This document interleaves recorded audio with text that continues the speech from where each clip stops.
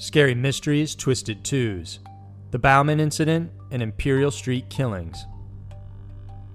Tales of hauntings, murder, and scary mysteries. Every week, Twisted Twos dives into a pair of uniquely terrifying true stories that are worthy of a more in-depth look. This week, we focus on a unique Bigfoot encounter and a killer that terrorized residents in Ohio. Get ready for Scary Mysteries, Twisted Twos. Number 1. The Bauman Incident.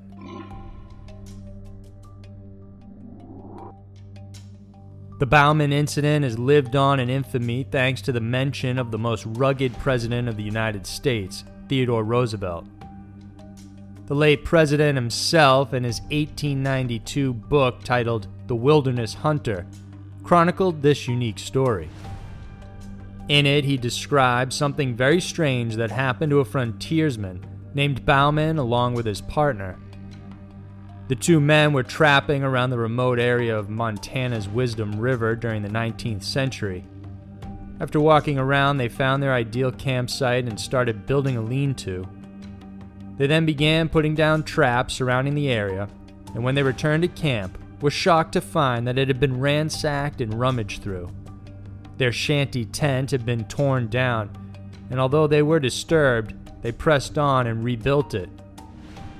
As Bauman prepared dinner that evening, his partner finally had time to examine the tracks that had been left behind in more detail.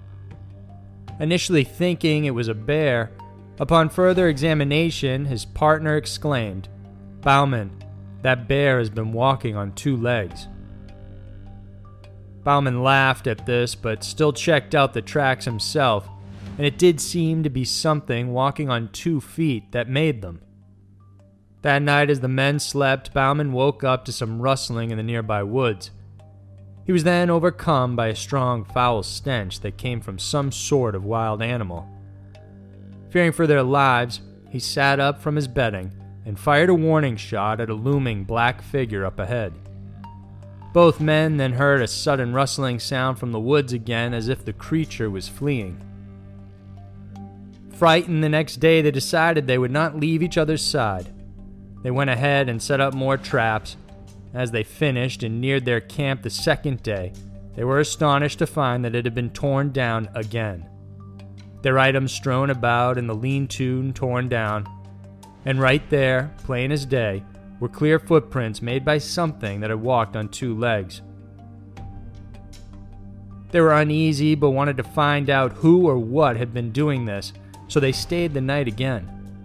This time, they gathered plenty of logs and created a large fire, and agreed they would take turns guarding. By midnight, they could hear the creature circling the camp and uttering a grating, long-drawn moan, although it did not approach the fire. The following day, as they were gathering the traps, they had a sense that they were being followed as they heard the occasional snapping of twigs. They'd had enough and decided to move on, so by noontime they split up, with Bauman gathering the remaining traps while his partner went ahead to make their packs ready. When Bauman finished up and made it to the campsite, he noticed the campfire had gone out. Their items were neatly packed and ready to go, but he couldn't find his friend. He shouted, but there was no answer, and that's when he saw that his partner was lying sprawled out on the ground. His neck had been snapped, and he had bite marks all around his throat. Terrified, Bauman knew instantly that it was the beast from the night before. It seemed that as his partner sat to wait for him, facing the campfire, the creature crept up from behind and snapped his neck while biting his throat. It didn't eat him, but it seemed to have tossed him around. By this time, Bauman was in such great fear that he ran away from the camp with only a rifle in hand, never to return to the area again.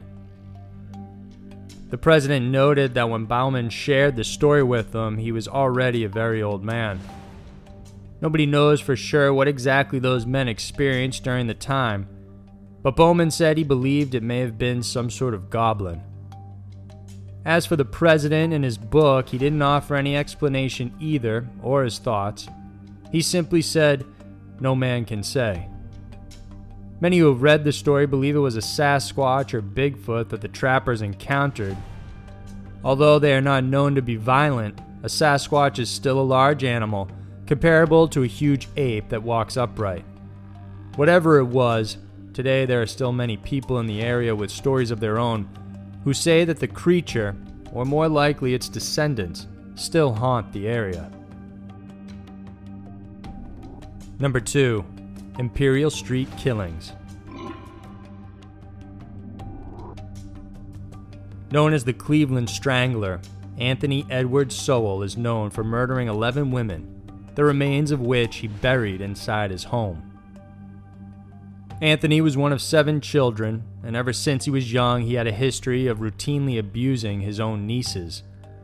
By 19, he joined the Marines and was there from 1978 until 1985, when he was discharged and even given a Good Conduct Medal, Certificate of Commendation, and letters of appreciation. It was in 1989 when Anthony was charged with rape, kidnapping, and attempted rape.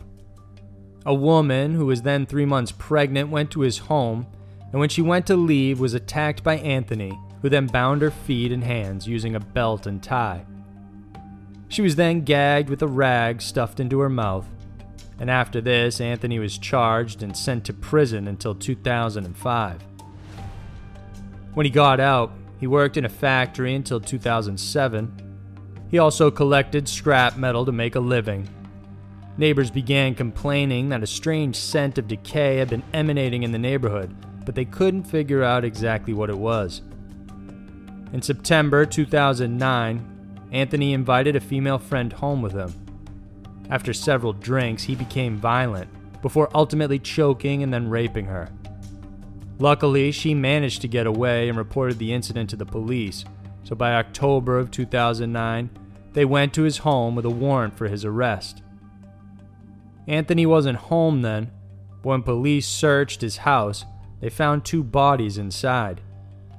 After inspecting the property further, they discovered 4 other bodies hidden in different parts of the house, including a crawl space and in the basement.